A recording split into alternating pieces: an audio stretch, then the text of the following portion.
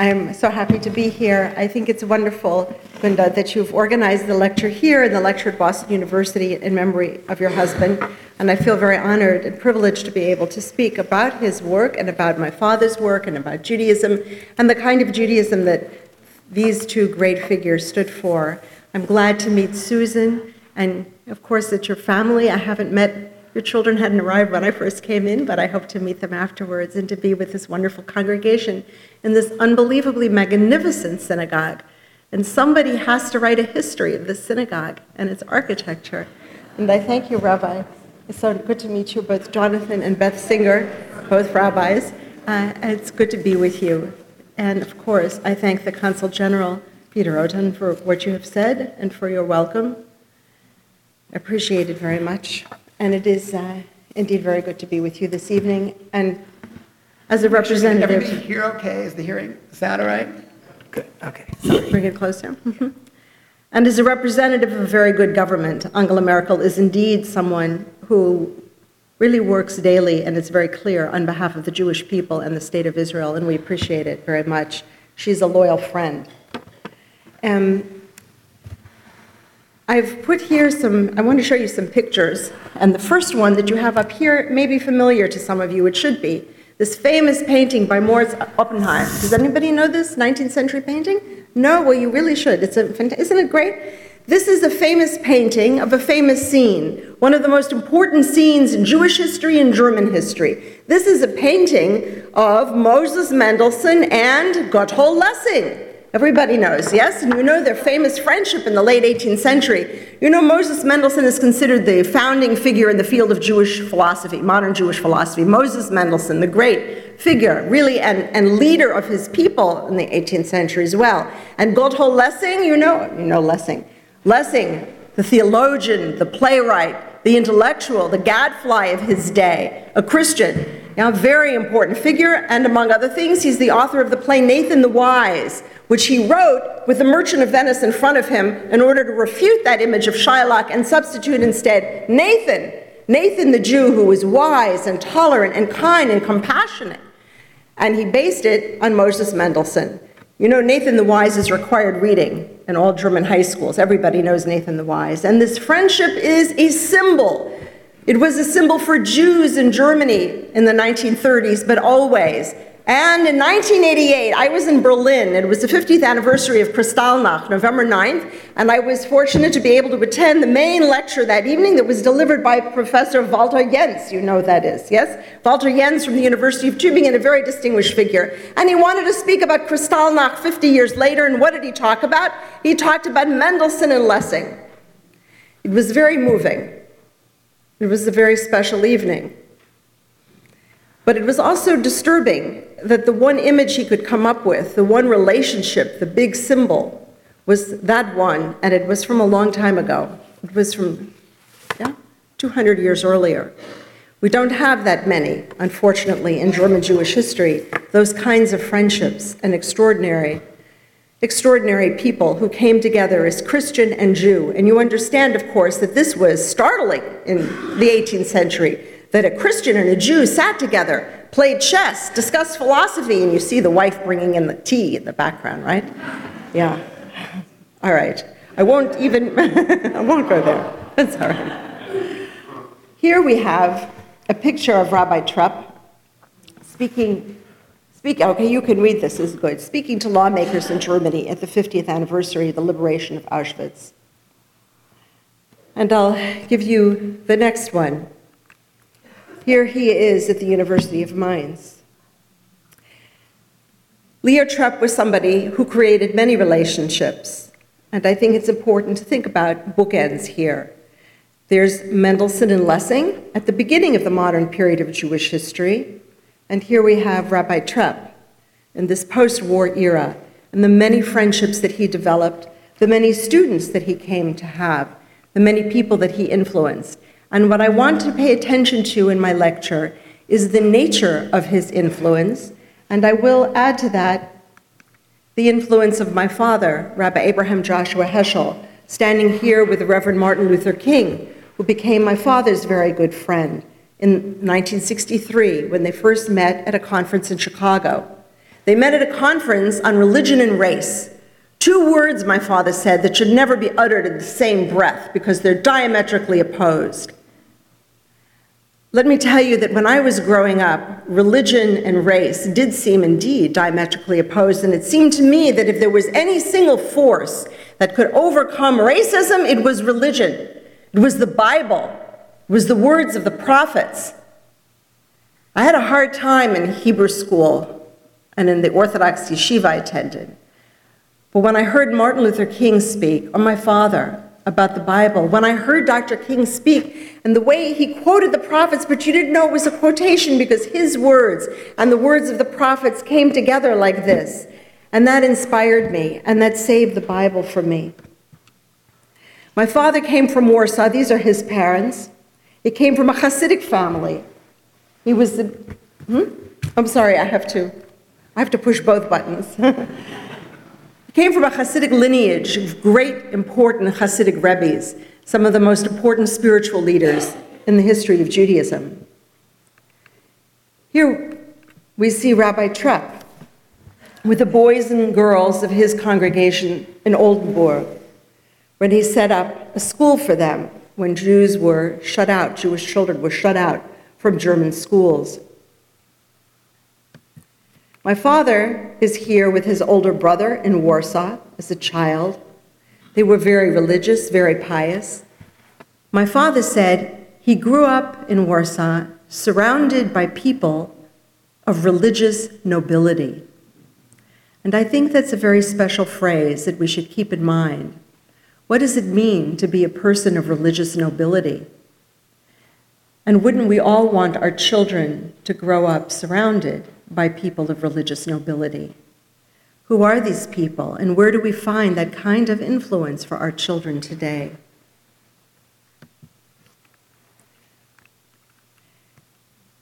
These here are bat and bar mitzvah boys and girls with Rabbi Trepp.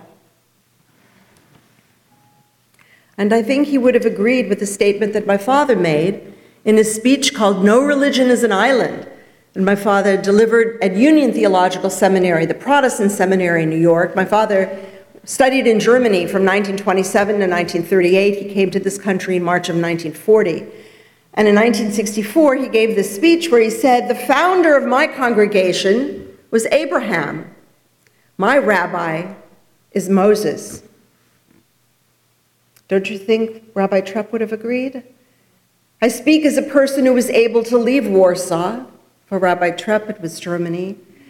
Able to leave Warsaw, the city in which I was born, just 6 weeks before the disaster began. My destination was New York. It would have been Auschwitz or Treblinka. It's where my father's mother and his 3 sisters were taken. My father says, "I am a brand plucked from the fire of an altar of Satan, on which millions of lives were exterminated to evil's greater glory, and on which so much else was consumed, the divine image of so many human beings, many people's faith in the God of justice and compassion, and much of the secret and power of attachment to the Bible, bred and cherished in the hearts of men for nearly 2,000 years. My father and Rabbi Trepp shared a great deal. They both had studied in Germany, and they knew each other in Berlin. They studied at the Hochschule, the Reform Rabbinical Seminary in Berlin. My father also went to the Orthodox Rabbinical Seminary. My father was one of the few who went back and forth between the 2 seminaries. They didn't speak to each other, those 2 seminaries. And what's funny is they were both located on a street in Berlin that was called Artillery Street. So they knew each other. They were both students and enthusiastic, and I imagine Rabbi Trepp felt exactly the way my father did, that Berlin, in the late 1920s and early 30s, Berlin was the center of the intellectual universe. So much was going on in Berlin in those days. For both Rabbi Trepp and my father, the day began with prayer. They were religiously observant. You know, some people say, "Oh, he is a strictly observant Jew." I would say that these 2 men were lovingly observant Jews. Both of them drew their social commitments, their social activism from the Torah, from the prophets. That was the basis. That was clear for them both. And both engaged in Jewish-Christian dialogue. If there's something sad, it's that the dormitory for the students of Protestant theology in Berlin was the building next door to the Reform Rabbinical School, and yet there was no contact in those days. I want you to keep something in mind, which is just how significant it means for a Jew to engage in Jewish-Christian dialogue after World War II. A Jew who studied in Germany in the 30s. I wrote a book a few years ago called The Aryan Jesus, Christian Theologians in the Bible in Nazi Germany. I looked at those Christian theologians who supported Hitler, and I'll tell you what I found. It was all based on archival work because nobody talked about this after the war. But here were professors of Protestant theology, some Catholic as well, mostly Protestant, and what did they do? They tried to de-Judaize Christianity. They set up an institute. They published their own version of the New Testament, purged of all Jewish references. They had their own hymnal, purged of Hebrew words, Hebrew words like hallelujah. Yeah?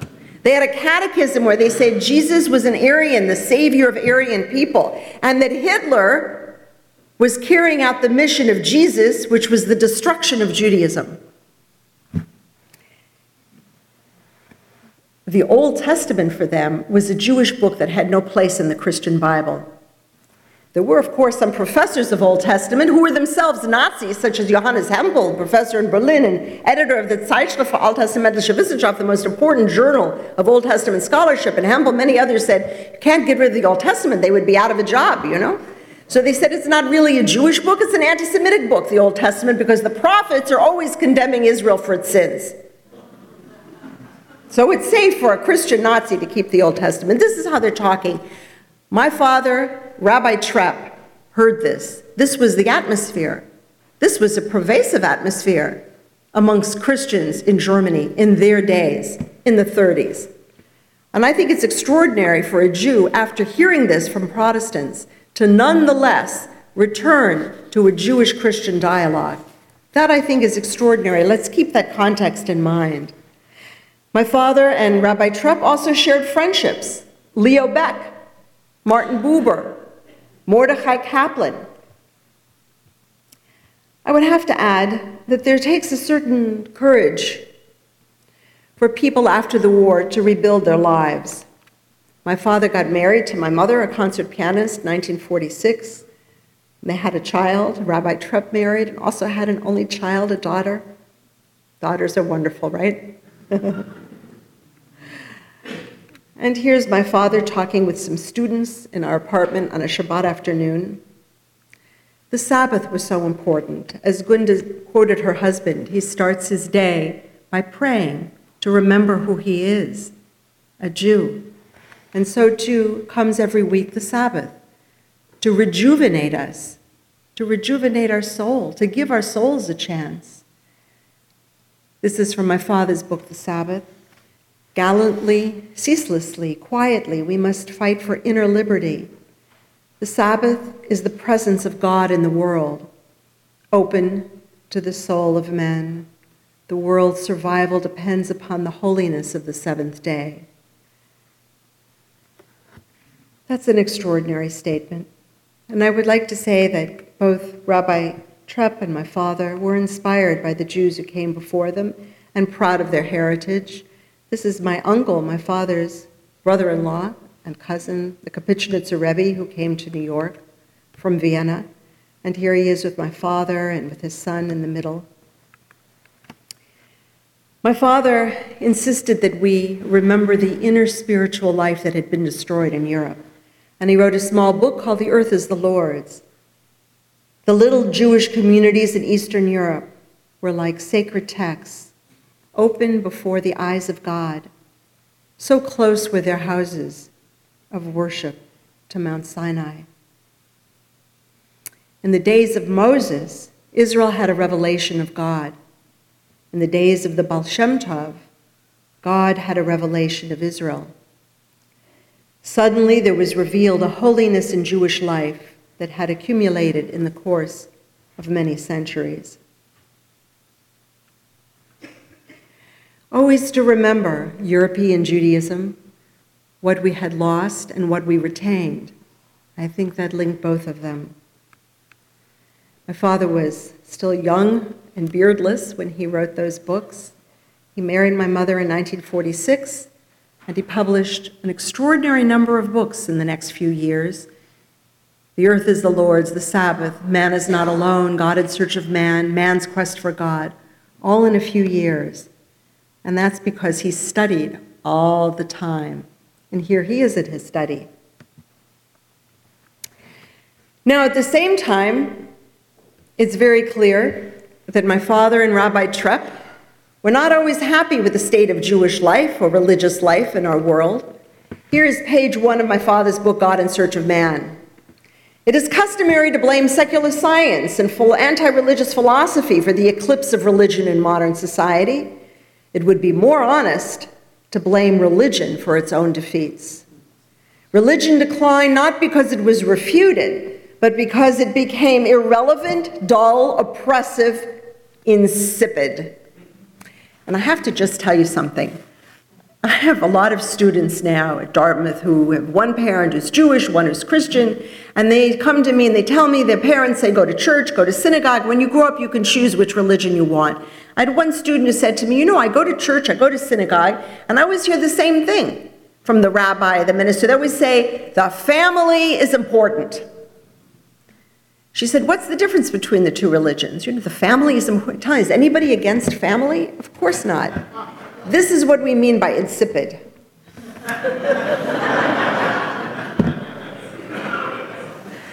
When faith is completely replaced by creed, worship by discipline, love by habit, when the crisis of today is ignored because of the splendor of the past, when faith becomes an heirloom rather than a living fountain, when religion speaks only in the name of authority rather than with the voice of compassion, its message becomes meaningless. My father said, there are a lot of Jews, and I'm sure you all know many, who like to be Jewish the way their grandparents were Jewish. And they put on a black hat, and they put on a black coat, and they make rosh payas and tzitzis and so forth. They're very, very Orthodox. They get excited about this. My father said, you have to be Jewish the way you are as a Jew. It has to be authentic to you. You can't be Jewish the way your grandparents were Jewish, because that would be spiritual plagiarism. Isn't that great? Judaism has to keep growing and developing. And there were times when I would go to my father and say, it's not fair that a woman can't study or can't be included in the minyan. He would call to the Torah, and he would say, you're right, things have to change. And in fact, I know Rabbi Trepp was very committed to women's equality in Judaism, halachically, too. And my father once said to me, when I said, what should I be when I grow up? He said, why don't you become a rabbi? I said, I don't think they'll ever ordain rabbis. He said, yes, things are changing. And when I wanted a bat mitzvah, he organized it. So it's possible, not only possible, it's an imperative to be both pious and look to the future and recognize change as an expression of authenticity. Here's my father in his later years. And I think both Rabbi Trepp and my father recognized that after the war, nothing can be the same. Philosophy cannot be the same after Auschwitz and Hiroshima. And notice my father always said Auschwitz and Hiroshima. That's unusual among Jewish thinkers. Certain assumptions about humanity have proved to be specious, have been smashed. What has long been regarded as commonplace has proved to be utopianism. Philosophy, to be relevant, must offer us a wisdom to live by, relevant not only in the isolation of our study rooms, but also in moments of facing staggering cruelty and the threat of disaster. The question of man must be pondered not only in the halls of learning, but also in the presence of inmates of concentration camps and in the sight of the mushroom of a nuclear explosion. Philosophy has a moral obligation, as do all disciplines. And we had in our home a volume of Konrad Lorenz and a volume of Martin Heidegger and so many others who were Nazis. I think the single most frequently discussed book in my home by my parents' friends, who were mostly European refugee scholars from Germany, the single most frequently discussed book was the great book by Max Weinreich called Hitler's Professors, that was published right after the end of the war. And they used to sit at the table and talk. Often, as you know, German Jews talked about Germany, German culture, German poetry and literature. They didn't really talk about American literature, but it was Goethe and Schiller and Thomas Mann and Rilke. And then they would say, that professor so-and-so that we studied with, that he became a Nazi. It's unbelievable. How could that be? I think the German Jewish refugees who came to this country brought with them the great refined German Jewish scholarship, the brilliance of German universities, and also something extraordinary of German Jewish culture. You know, there was one day when I was having lunch at the Hillel, when I was teaching in Cleveland, and a man came in to get his lunch, an older man, and I saw him from across the room, and I knew this was a German Jew. And I knew it because of the way he moved, the way he got his lunch, the way he interacted, even though I couldn't hear him, I didn't hear his accent. But there was a refinement that characterized German Jews, a refinement, a cultivation of spirit that they brought with them. And I saw that as a child, and I remembered it always.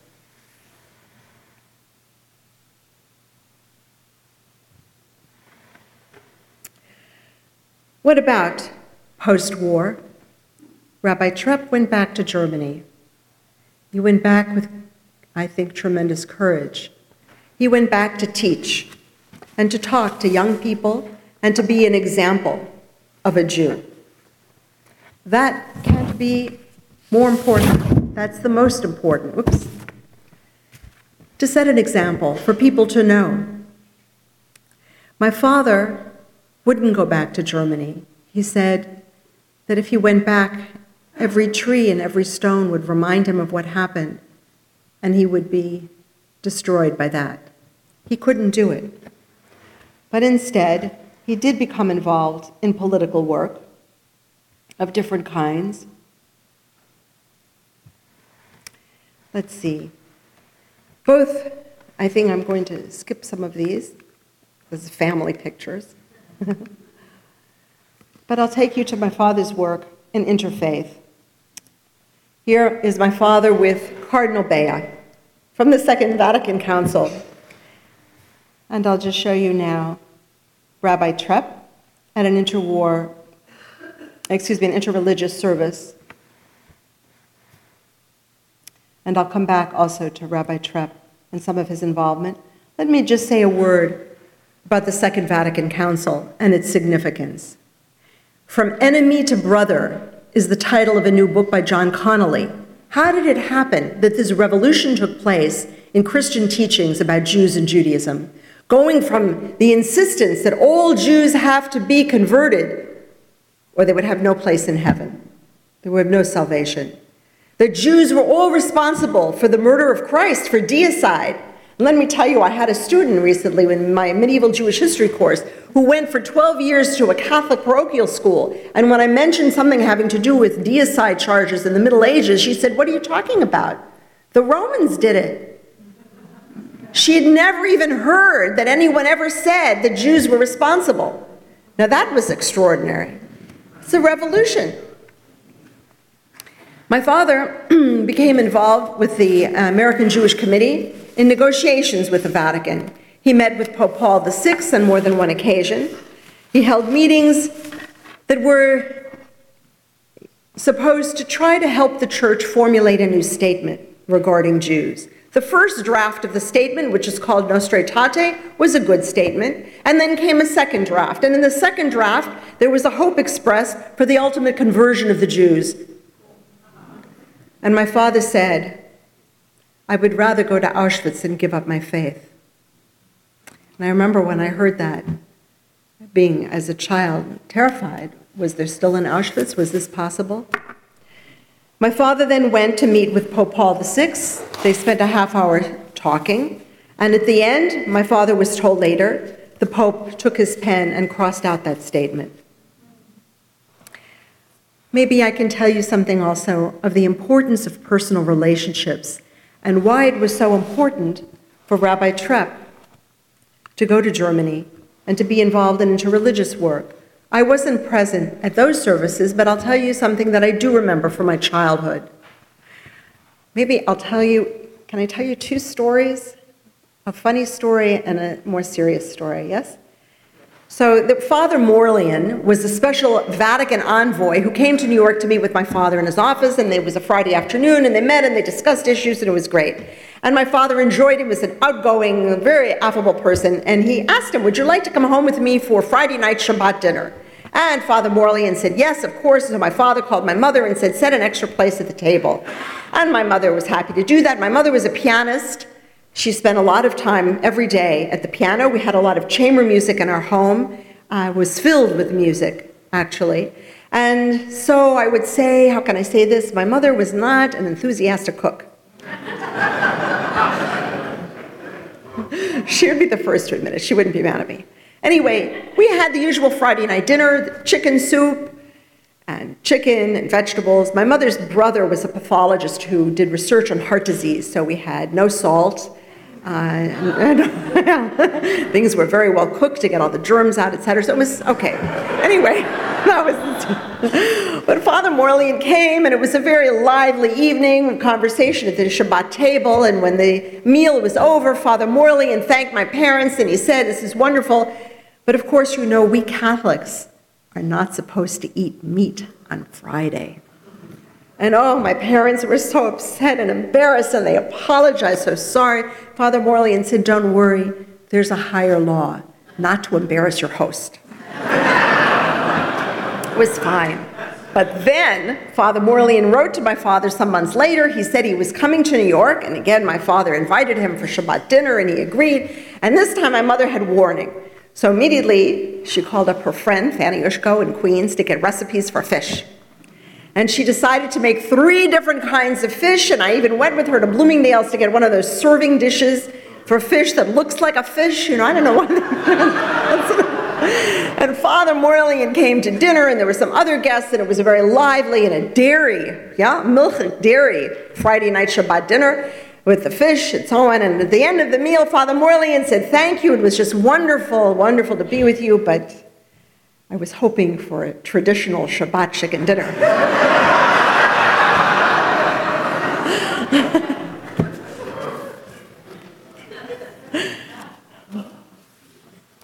But I'll tell you one other story, if I may. You know, in those days, it wasn't very common for Christians to go to a Jewish home, religious home of a rabbi for a Shabbat meal. It was unusual. And there were in those days nuns in full habits, priests and ministers. Bill Coffin used to come, and my father would teach him the words of the Hamotzi in Hebrew. But I'll tell you, when they came to our home, and I remember so vividly from those days, I had the feeling that they felt they were on a pilgrimage. And I am sure that those Germans who met Rabbi Trepp at a prayer service or in a class that he taught, or simply to be in his presence, may have had the same feeling. To be on a pilgrimage to the womb of your own religion as a Christian. It was striking, I know, for those nuns and priests to hear my father make Kiddush and Hamotzi, to see him pray, and I'm sure with Rabbi Trepp as well. No one said anything negative about Christianity. There were no debates. My father never accused anyone or brought up the issue of the Vatican and the Holocaust, nothing like that. But I could see in their faces that for them, all of a sudden, they realized they couldn't possibly believe that this Jew would not go to heaven. They couldn't. It was a kind of theological revolution, earthquake for them, to realize that they had something to learn about God from a Jew. That was amazing. Just from being in the presence of a rabbi, like Rabbi Trepp or my father. There's something else, too, that binds them both, and that's Israel. My father met with the Pope in March of 1971, Pope Paul VI.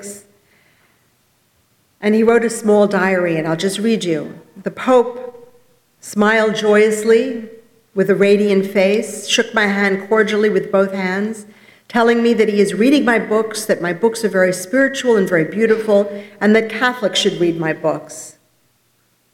I told him how grateful we Jews are for the understanding he has shown for the spiritual link of the Jewish people with the holy city of Jerusalem. All of Jewish history is a pilgrimage to Jerusalem, and the union of the Jewish people and the city of Jerusalem we regard as a sign of divine grace and providence in this age of darkness. The Pope then said, "I will remember your words. I hope that you and I will meet together in Jerusalem." Imagine what it meant for a Jew from Germany to see Israel come into being. It felt miraculous. Problems, of course.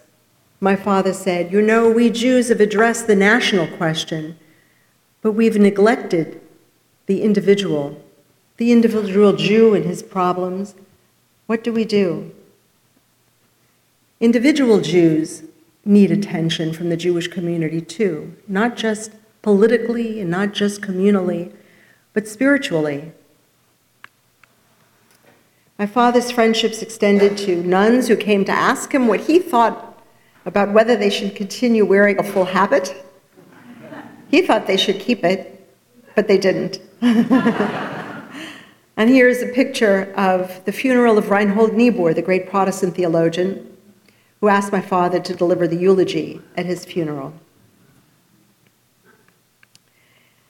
My father is here speaking at one of many meetings of Jewish Federation leaders, Jewish organizations. But I want us to come back to the question of religion and race, because both my father and Rabbi Trepp encountered a really horrific situation in Germany in the 1930s when they found theologians spouting words of racism. In this conference where my father met Dr. King, he opened his speech by saying, "At the first conference on religion and race, the main participants were Pharaoh and Moses. Moses' words were, 'Thus says the Lord, the God of Israel, let my people go, that they may celebrate a feast to me.' While Pharaoh retorted, 'Who is the Lord that I should heed this voice and let Israel go? I do not know the Lord, and moreover, I will not let Israel go.'" And my father went on to say, "It was easier for the children of Israel to leave Egypt and cross the Red Sea than it is for many Negroes to walk across a university campus." And this is 1963. And you may have read recently about the incidents at the University of Mississippi, yes, in the newspapers.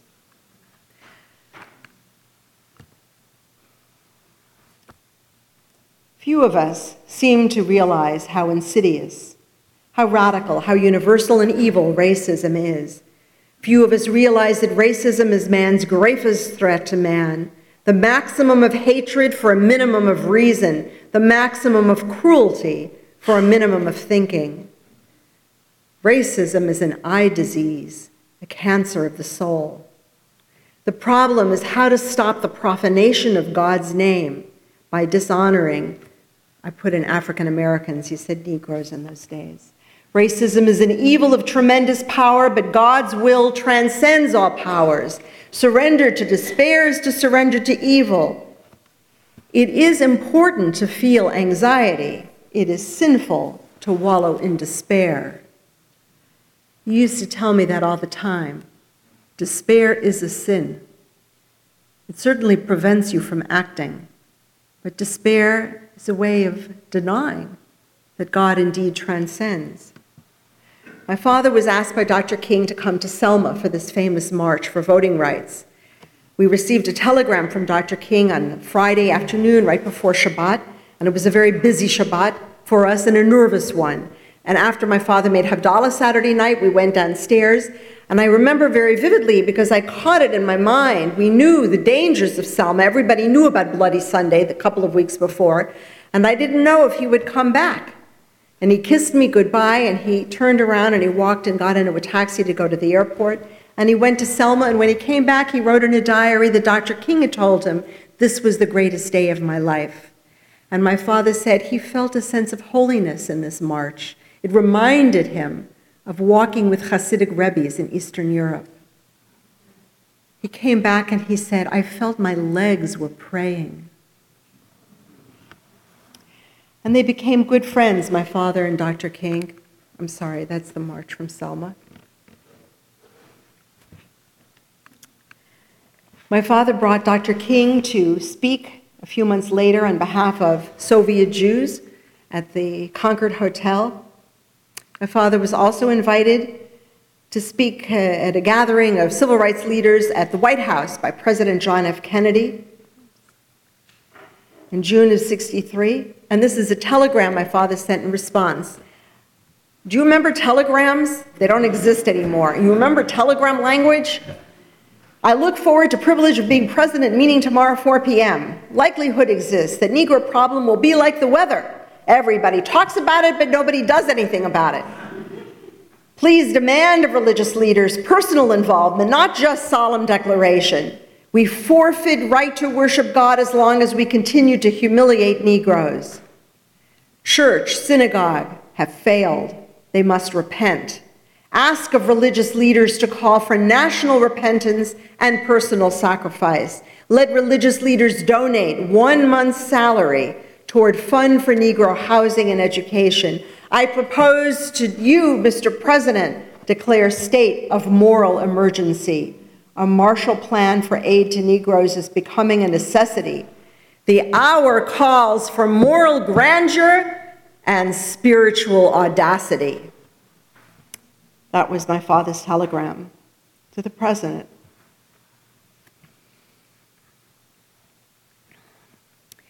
Rabbi Trepp also became involved, and his language was the language of the Bible, of Jewish tradition, and of the prophets.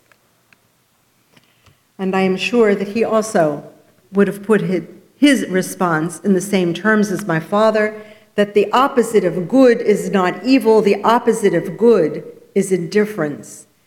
Both of them surely saw indifference in Germany in the 1930s. In a free society, some are guilty, but all are responsible. Indeed, Rabbi Trepp said, and he was right, we don't take the sins of the fathers and put them on the children. We don't hold the next generation guilty. But there is a responsibility, I think, a responsibility that the Consul has articulated very well this evening, a responsibility of all Germans, of all generations.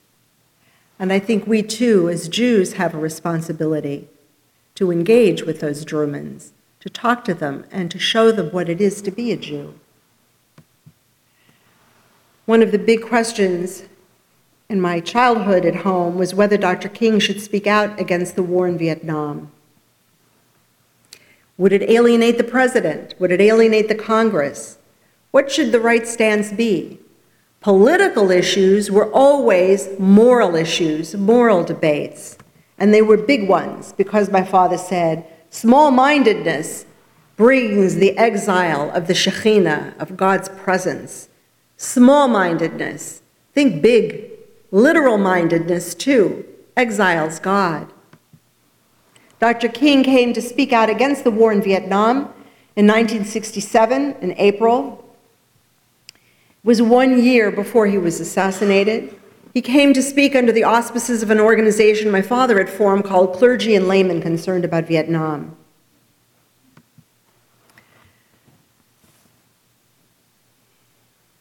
I'll move.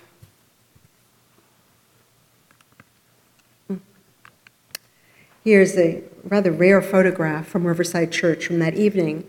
I have to tell you that there's a wonderful documentary about Dr. King's speech on Vietnam that was made by the journalist Tavis Smiley, and it's available on the internet. And I urge everyone to watch it because this was one of Dr. King's 3 greatest speeches, and it was an extraordinary night. I was there that night. It was an extraordinary electric night. He did something tremendous, something very brave in speaking out against the war. My father also felt that this war was a terrible thing. The war had turned out to be a series of atrocities. I won't read this to you, but I'll just tell you, my father once went to a demonstration against the war, and a journalist came over to him and said, "What are you doing here?" An unfriendly journalist, and my father said, "I'm here because I can't pray." And the journalist said, "What are you talking about? You can't pray, so you go to a demonstration?" And my father said, "Whenever I open the prayer book, I see before me images of children burning from napalm. How can I pray? How can I pray?"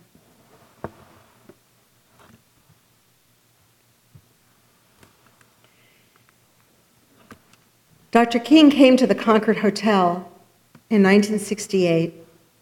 It was a convention of rabbis, conservative rabbis, who were honoring my father, and they asked Dr. King to give the keynote address. And that night we had dinner in one room, and then we all went into the auditorium in the next room. And when Dr. King came into the room, these 1,000 rabbis and their wives, only male rabbis in those days, stood up and linked arms and saying, "We shall overcome," in Hebrew, which is something we used to do often in those days. And my father introduced Dr. King. "Where in America do we hear a voice like the voice of the prophets of Israel? Martin Luther King is a sign that God has not forsaken the United States of America. God has sent him to us. His presence is the hope of America. His mission is sacred, his leadership of supreme importance to every one of us." My father had invited Dr. King and his family to join us for the Passover Seder that year, which would have been just days later, and he was assassinated shortly before Passover. My father flew to Memphis, and here he is at the funeral. We all went to the funeral in Atlanta. Let me conclude by saying something about the overriding importance for both Rabbi Trepp and for my father. That is, that to be a Jew isn't just to be, but to stand for certain principles. What do we stand for as Jews? My father says it takes 3 things to create a sense of significant being: God, a soul, and a moment. And the 3 are always present. Sometimes in Jewish life today, we don't pay enough attention to God, to the soul, and to the moments that we need. When I took my children to enroll them at the Solomon Schechter School in Boston, and they said, "What are you looking for most of all in the school?" I said, "Ahavas Hashem," love of God. My father spoke often in very intimate ways and in elusive ways. He didn't always spell things out. We don't have to spell things out necessarily as Jews. Some things are too intimate, too private to be spoken of too easily. And the intimacy that my father himself experienced at prayer, for instance, comes through often in his own writings. I find people sending me emails several times a week and telling me, people I don't know, that they read a book of his and how they felt that he understood them, almost as if he was reading them in some way, because of the intimacy he was able to create. It's an intimacy and a sense of character of what it is to be a Jew. And I want to just move now through to Rabbi Trepp, his last lecture at a synagogue, the one that survived a pogrom, his home city of Mainz. These kinds of personal encounters are so very important.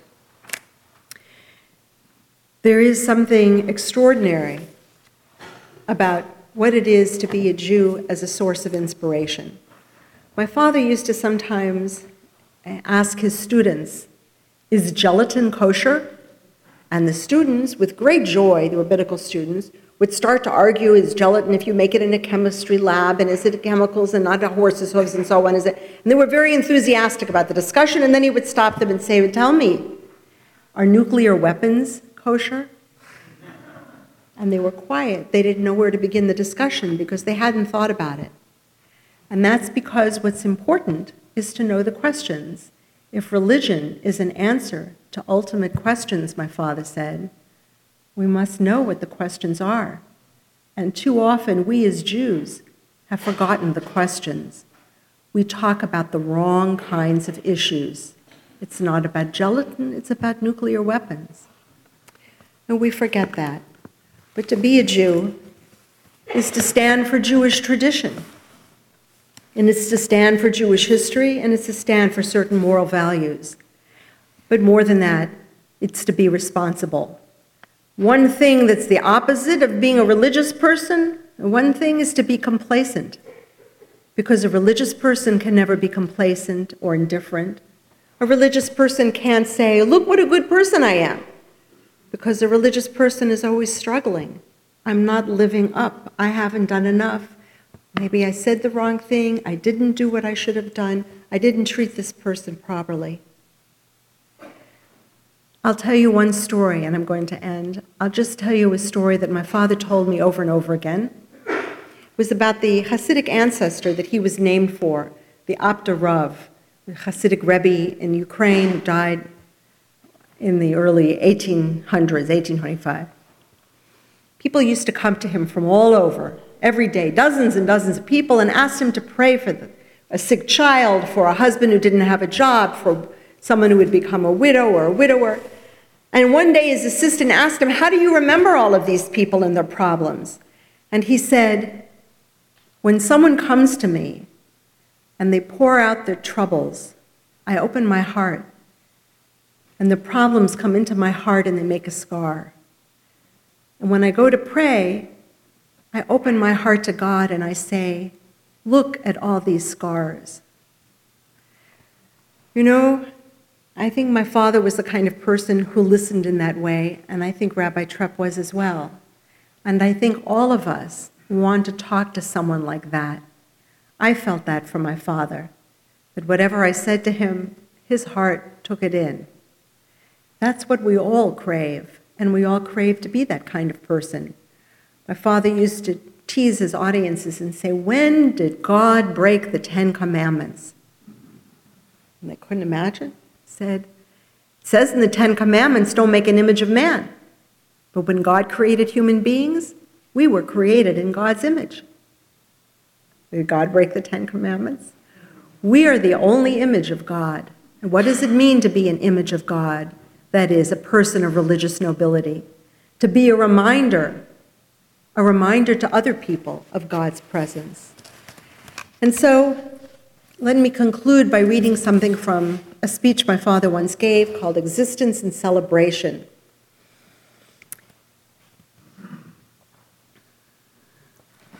We should have gratitude for the sublime calling of being a Jew and seek to illumine the mysterious meaning of that calling. Such seeking cannot be done by each of us going alone. There is a legacy to convey, an excellence of the mind, a sensitivity to the demand for sanctification of time, for quiet exaltation. Being a Jew makes anonymity impossible. A Jew represents, stands for, proclaims. The world never sees the Jew as an individual, but rather as a representative of a whole tradition, of a whole people. A Jew is never alone. Who was a Jew? A person whose integrity decays when unmoved by the knowledge of wrong done to other people. Who was a Jew? A person in travail with God's dreams and designs. A person to whom God is a challenge, not an abstraction. A Jew is called upon to know of God's stake in history, to be involved in the sanctification of time and in building the Holy Land, to cultivate passion for justice and the ability to experience the arrival of Friday evening as an event. Who was a Jew? A person who knows how to recall and to keep alive what is holy in our people's past, and to cherish the promise and the vision of redemption in the days to come. Who is a Jew? A witness to the transcendence and presence of God. A person in whose life Abraham would feel at home.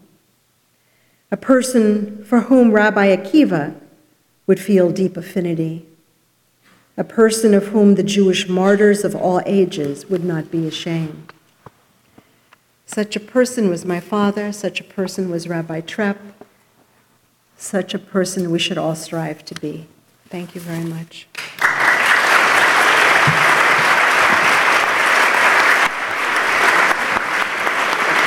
Thank you so much. Here's a few questions, okay?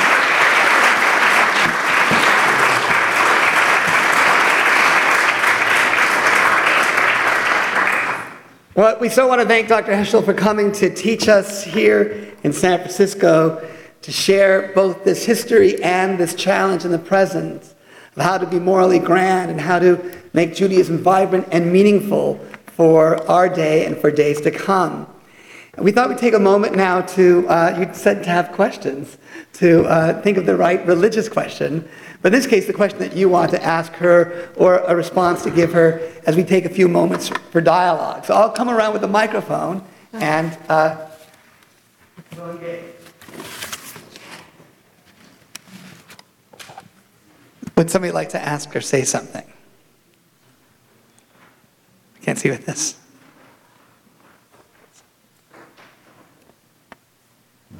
Dr. Heschel, I'd like to know more about your own work. Could you explain a little bit about your current research and scholarship? I'd be happy to. So the question was what to say something about the research that I'm doing, the scholarship that I do, and I'm happy to say a word about that.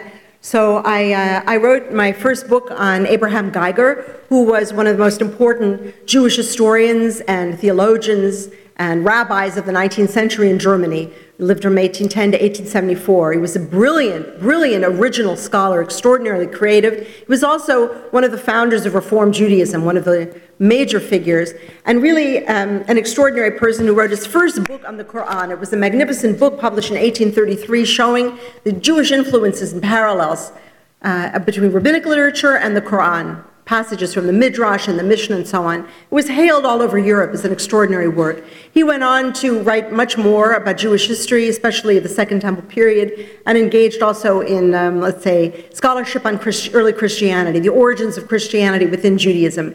He was one of the first to say many things, and his work has lasting value to this day. He was really the greatest of all of the historians for his creativity and originality. He's really a brilliant scholar. Anyway, my next book was about Protestant theologians in Nazi Germany who supported Hitler, and it was based on archives that I found in the former East Germany, but also in West Germany, in church archives and state archives, university archives, etc. And it traced the engagement of professors of German theology, Protestant theology, in this process of de-Judaizing Christianity, and also their post-war careers in the DDR, in the GDR, in East Germany and in West Germany, as professors and as church leaders. And now I'm writing a book about Jewish scholarship on Islam, because German Jews actually started the field of Islamic studies. Abraham Geiger, who had studied at the University of Bonn, and then Gustav Weil, who is from Heidelberg. And these were two extraordinary scholars of early Islam. Gustav Weil wrote a book on the chronology of the Quran, the surahs, which is the basis for Theodor Nolke's book on the chronology of the Quran, famous book.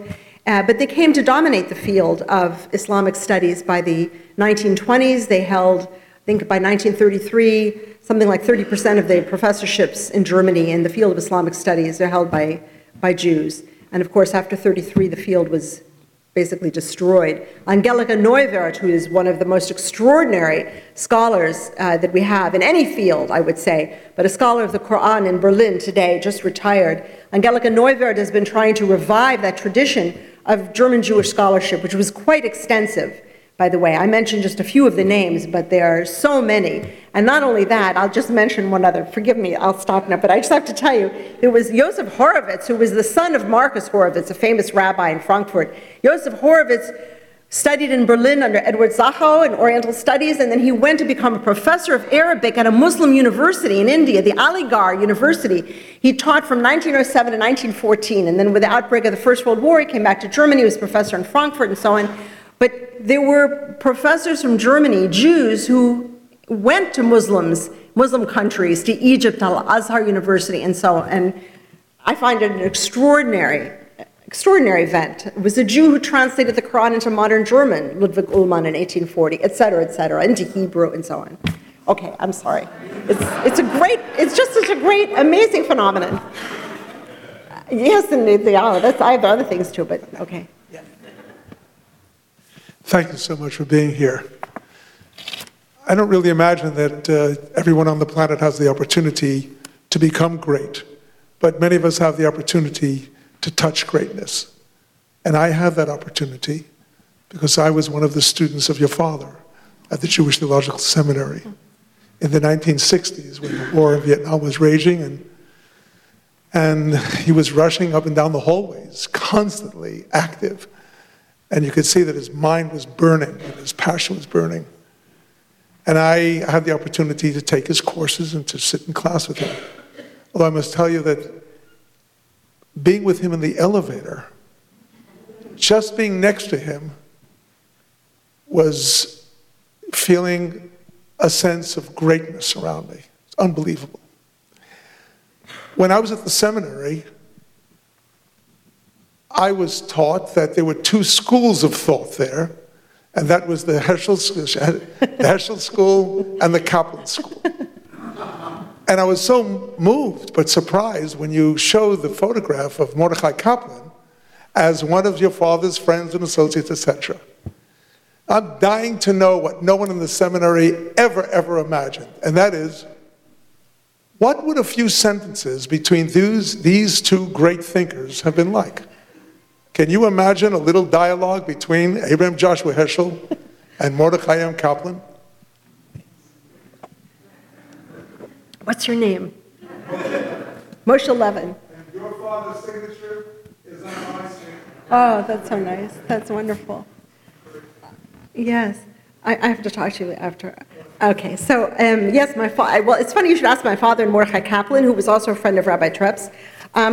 They were friends. As a matter of fact, this coming Sunday, I'm going to Washington to give a lecture about their relationship, together with Mel Skult, who works on the Kaplan Diaries. And Mordechai Kaplan was the founder of Reconstructionist Judaism, had come from Lithuania. He was born in 1881. My father was born in 1907. So it was a generational difference. And he taught at the seminary, and he read an essay of my father's, one of my father's first pieces in English, called An Analysis of Piety, that appeared in the Journal of Religion.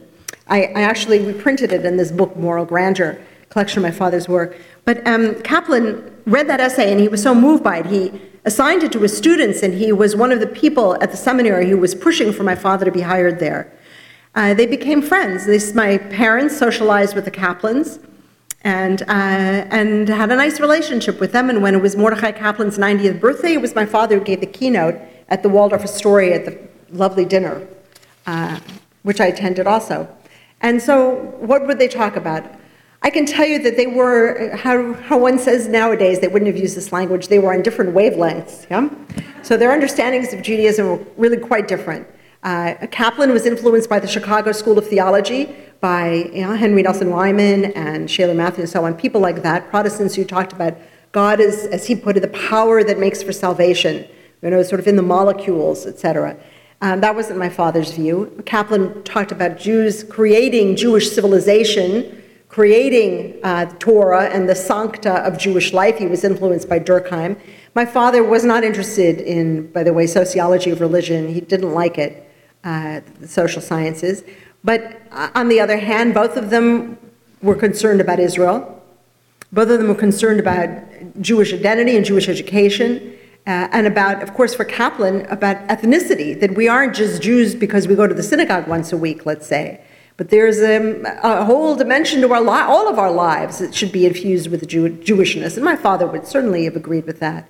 Theologically, they were very different. My father came from a very different way of thinking about God, about Torah, about Revelation, and fine. And Kaplan didn't like that about my father. My father didn't like, but my father never criticized him. He didn't criticize people by name. He said what he had to say, or he said what they didn't. But he would never say, Martin Buber had been his friend. He'd never criticized Buber by name. He just disagreed, and he said what he thought. Yeah? So, but the relationship was fine, and Kaplan was very pleased when my father made a bat mitzvah for me, because Kaplan started the bat mitzvahs with his daughters.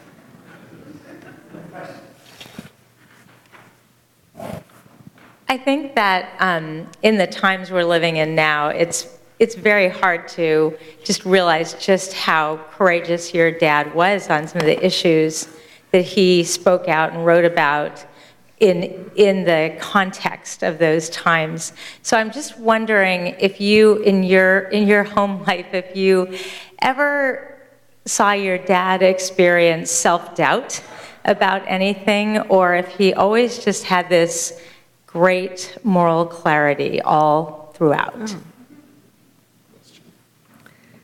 You know, that's a very interesting question. I don't think my father ever regretted any of the things that he wrote or the stances that he took. There was a time, remember, when he gave a speech for the first time to free Soviet Jews, and my mother read it just before, and she said, "You must tone it down, you're going to get attacked." Yeah. But I don't think he felt doubt. I think he felt very, he took his time to think about things, to be very careful and thought through. And also, the issue for him was there was a debate with Father Berrigan, Daniel Berrigan, who was a good friend, who said to my father, "We should go to jail because of what the government is doing." And my father said, "No, I can do more to end the war by being free and lecturing, talking to people." And then Berrigan said, "But your integrity," my father said, "My integrity does not matter as much as saving children from napalm." So that was his approach.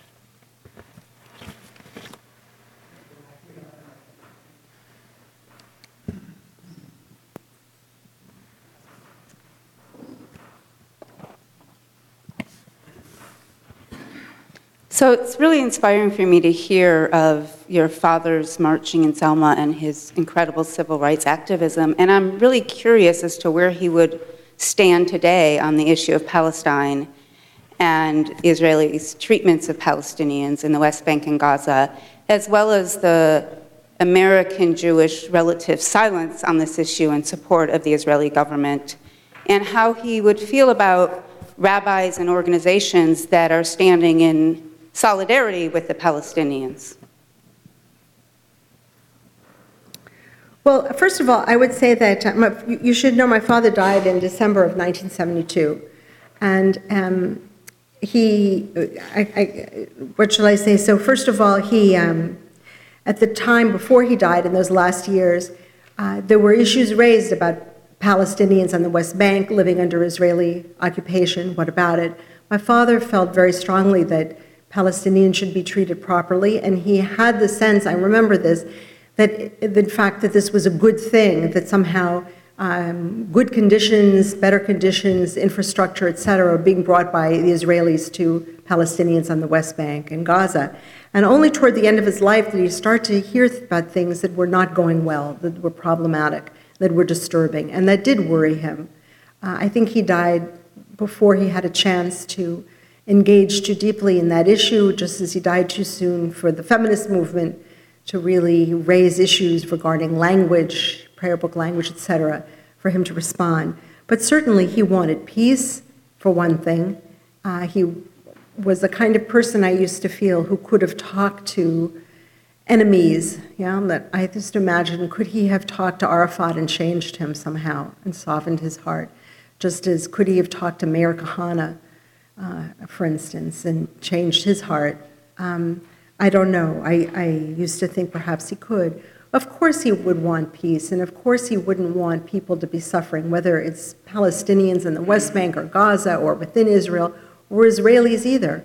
And he would have worked toward that, and he would have been happy to see religious leaders working in that direction, rabbis, imams, ministers.